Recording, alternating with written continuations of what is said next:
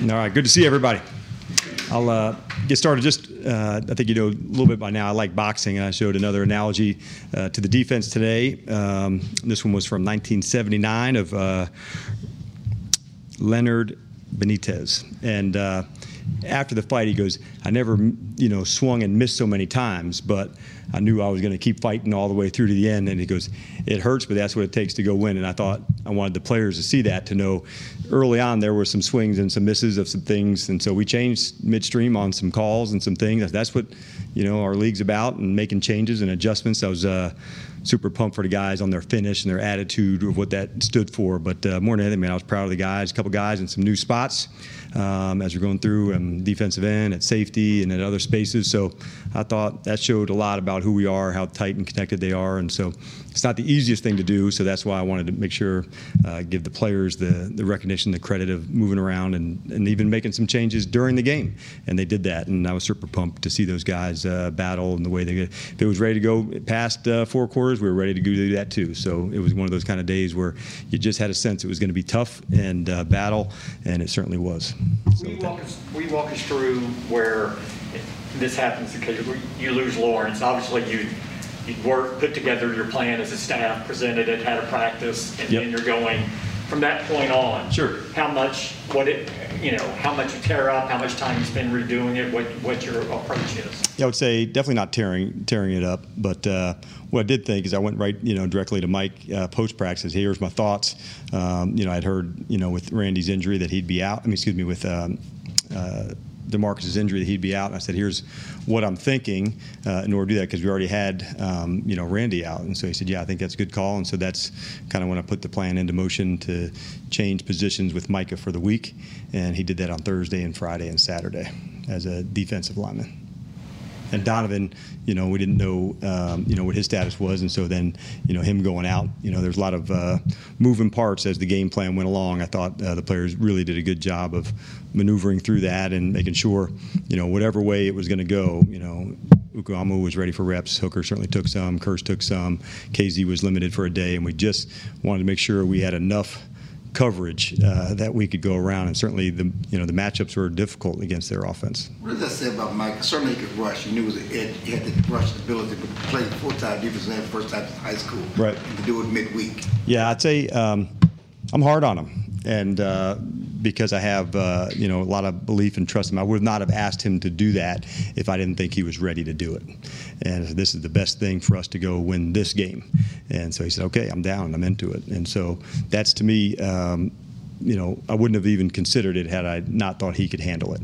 I've seen him what he's done on the edge, and so doing it all the time is different than just doing it on third downs or in some 2 minutes. So there's a lot of other factors that go into it, because quite honestly, he's never done some of the pressures and anything as a defensive end.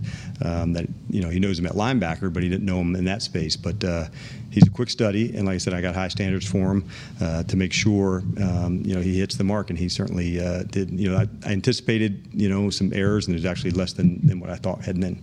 How much of these rushing using his hands, how much is that he's learning from Let and Lawrence, maybe even yourself, and AD about just using your hands to get to the quarterback? Yeah, I think that's already been part of his process. So it wasn't like he hasn't been working on the end of the line. You guys saw during training camp where we were working together and into the season. So he comes down to get pass rush work on a regular basis. But Tank has definitely been somebody that's had a good effect on him.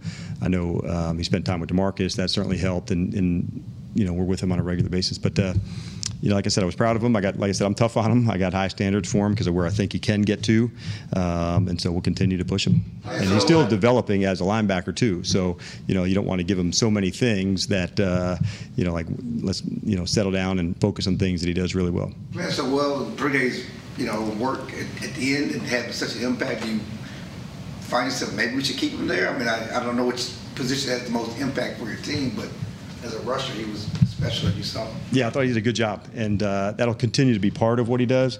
But there's also some really good linebacker things that he does, and so we're going to make sure we don't overload him, but get him the right amount that he needs. And I think that's an important piece to that. If I ever feel like I'm pushing him over the edge of volume or anything, that we back off. But he was definitely chomping at the bit for more in the game, which is a good thing. That's what you want from guys. Was it something that you learned about him in the pre-draft process, that he could handle a whole bunch of things? When did you kind of Not yet to go through it, I think, here. And so, okay, I tried them when we got here together in OTAs and did some things. Let's see what this looks like. Let's see what that looks like. So I would say it was more of a byproduct of all the time that we had spent together. So that's why I really had very little hesitation to say, hey, this is, I know, a job that you can get done this week, and this is the best way for us to go win. And he was down for it. Mike, the advantage is that if he's the type of player that the quarterback has to wonder, is he lining up here, is he lining up here? I mean, will that give your team an advantage if he's all over the place? Yeah, it definitely is, especially if you're standing up too. If you're over on this side, on the end of the line, or over on this side on the end of the line, that's one thing. But if you add other elements to that, I think it only adds to it. Michael wants to play more. He's wanted to play more since he got here. Should he play more? Is he ready to play more? His snap count, do you think he's ready to see that increase? Yeah, I like where he's at, and I think we kind of hit the mark of where I hoped he would go, as a defensive lineman in the game. I think he was in the low 40s, but yeah, definitely a lot different when you're battling, 320-pounders as opposed to out, guarding running backs and tight ends. So that factors in as well. What did you think of Damontae Kazee? Just mainly the interception. I mean, he had the forced fumble a week ago, but then that key interception. You've been around him a lot. Do certain players like him just have kind of a knack for those type of plays? I would say that's true, and I think that goes in the evaluation process on somebody, whether they're coming up in college or they're in the NFL and you look at them as a free agent. And I think that's one of the things with the secondary. There's really some guys with very good ball skills, and Trey is certainly that way. So when the team scouted him, look no further than his receiver background, but he's got fantastic hands. And Case has always been somebody that's had a real ball hawking mindset and a fearlessness and a boldness about him. So I love that about his style of play. There are different ways you could prioritize and rank skills. You talked about how ball skills was a premium. When you come to a new team like Dallas, is that something you're like, okay, well, Trey has that, so let's get someone to pair with him, because then that can be all in on our strength? Or how do you go about working through that? I think it's just you want it from this point forward as often as you can. And there's certainly a lot of guys here who already had, good ball skills. I think Donovan does, so as you're going, Anthony does. And so as you're going through that, you want to make sure that you're continuing onto that. And so that was what was nice. We added some guys in free agency and in the draft. And of the people that we did add onto that, I would say their ball skills were good or better, in the evaluation. Is there somebody, is he almost at that point where you say... Can you hear the first? Okay, yep, gotcha. Is that point where you say, this is the opponent's number one receiver, he's on him, or he's not there yet? He certainly is ready for that challenge, and we have done that some already this season, to put him into that spot, and he really has responded. So it won't be every game that we'll do that, but there'll certainly be ones that we will. And he's definitely, you feel his intent, you feel his length and strength at the line of scrimmage. And then I hit on the ball skills earlier, but I've been impressed by him by the first 2 weeks for sure. The interception he has, that just him, the film study, finding that route and just picking that off. Yep. And so onto those ones, you got to have good recall to know, hey, this is a route that could come up. This is when I can take a chance. This is when I can't. And you really have to do that out of the practice field to make sure that's a spot I can go to, that's not. And so there's been times where he's undercut too much and the ball got thrown. Okay, what'd you learn? How do we play from that? And he plays against some pretty good guys on a regular. So he's got plenty of good training. But I'm very encouraged about his progress. I really am. Jalen and Leighton, what did you see from them on film? Obviously, they both led the team tackles, taking a larger role with Mike at end. Well, I think number one, we knew that this back, could really break tackles. And that's, something that we've seen, from his past. He had, I think it was 2019, he might have had 90 catches, where he was a factor. I knew he was going to be a factor in the passing game, and he was in ours. Where he took some shots down the field. I think there was one on Leighton, and we got a foul on it. Another one down to Kiki, where he defended him, but there was a foul on the other side. And then after that, they were mostly underneath throws. But that said, we knew that was going to be something to match. But we knew we had to play strong in the run game, and those two guys certainly have the size and strength to do that. And I was pleased with both Leighton and Jalen in there. That's where Anthony Brown is right now. I really thought he tackled. There's one that he didn't, on the touchdown that they scored, but I thought he was really secure in his tackling. And I thought it's been a strength that he's a really competitive guy. And so down the red zone, he really stood up. And that's what I thought. Here's a matchup on a taller receiver to go against Williams. And they took their shots at him. And I thought, man, I was really impressed by him, standing up. And I thought for him, that was a good game, that he really had to fight and battle and scrap all the way through. And that was one of the things, because of the size of these receivers, that you're going to have to go all the way to the ground through the catch. That's the kind of competition we're going to have. So a couple things. We knew the quarterback would rip it. We turned up the speed on the jugs machine to say this guy can really rip, and then competing all the way through to the ground. And Brandon Smith was one in practice that I thought we really challenged, and he did a good job of working through the receivers, and the guys were battling for him because we knew they were going to make some contested throws into tight windows, and those were the ones we'd have to fight and battle and defend for. Leighton drew 3 holding calls in the game. Does that get marked in the grade reports? Absolutely, yes. Yeah, certainly on the one I can remember vividly on the blitz where the center kind of came back and grabbed just because there was 2 guys into that spot. But he absolutely, we call that a forced penalty. And it's a big green plus. Mike said Kearse got a game ball after the game. What's his impact been for you guys? Well, I think number one, he's a really authentic leader. And for those of you who've been around JK so far, there's an honesty about him, from teammate to teammate. And so that's always stood out from the spring to where, he is today. But then him stepping in and, playing really the entire game, at both safety spots. We call it a big nickel, where sometimes he's down. You see him by the end of the line of scrimmage. You see him sometimes in a 3-safety defense. One of those players is generally the nickel.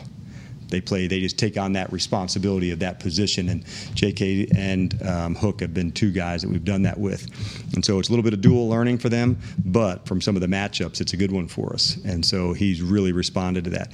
He's always had the history of being able to guard tight ends, but I think you saw the physicality and the blitzing and the tackling, and I thought, man, that was a really impactful part of our game, and I thought he was that way. Did y'all know he was that good? I mean, obviously in Minnesota and Detroit, I think I don't know if he played as much as he's playing now. More of a special teams guy. Yeah, he had played some, and in Minnesota, like I was referring to earlier, they had some packages where he would, guard a big receiver and a tight end, and he's always kind of had that reputation and been known to do that. And so to see that role expand, and we've got great trust and belief in him. Big nickel, you use a lot in Atlanta or Seattle, a little bit of both? More so in Atlanta, where we would match up onto some teams that were, using someone as a featured tight end that could split out. Like so often there's on most teams there's a tight end. It's like this guy he's a receiver and he's excellent at it. And so sometimes you want to match up somebody who's got a different skill set on the tight end. So that's why I think when you talk to Mike and to Steven and Jerry, that's why the versatility on the whole roster is a big deal. Why do we like safeties who've got length and speed? Sometimes it's just to do that role really good. And if we can get guys, this guy's really good for short yardage. This guy can guard big, long tight ends. This guy is fast enough to play out on the edge. This guy's a square nose tackle. And finding roles for about 18 or 19 or 20 guys, that's, to me, when you're going to be at your best, because not every offense is built in exactly the same way.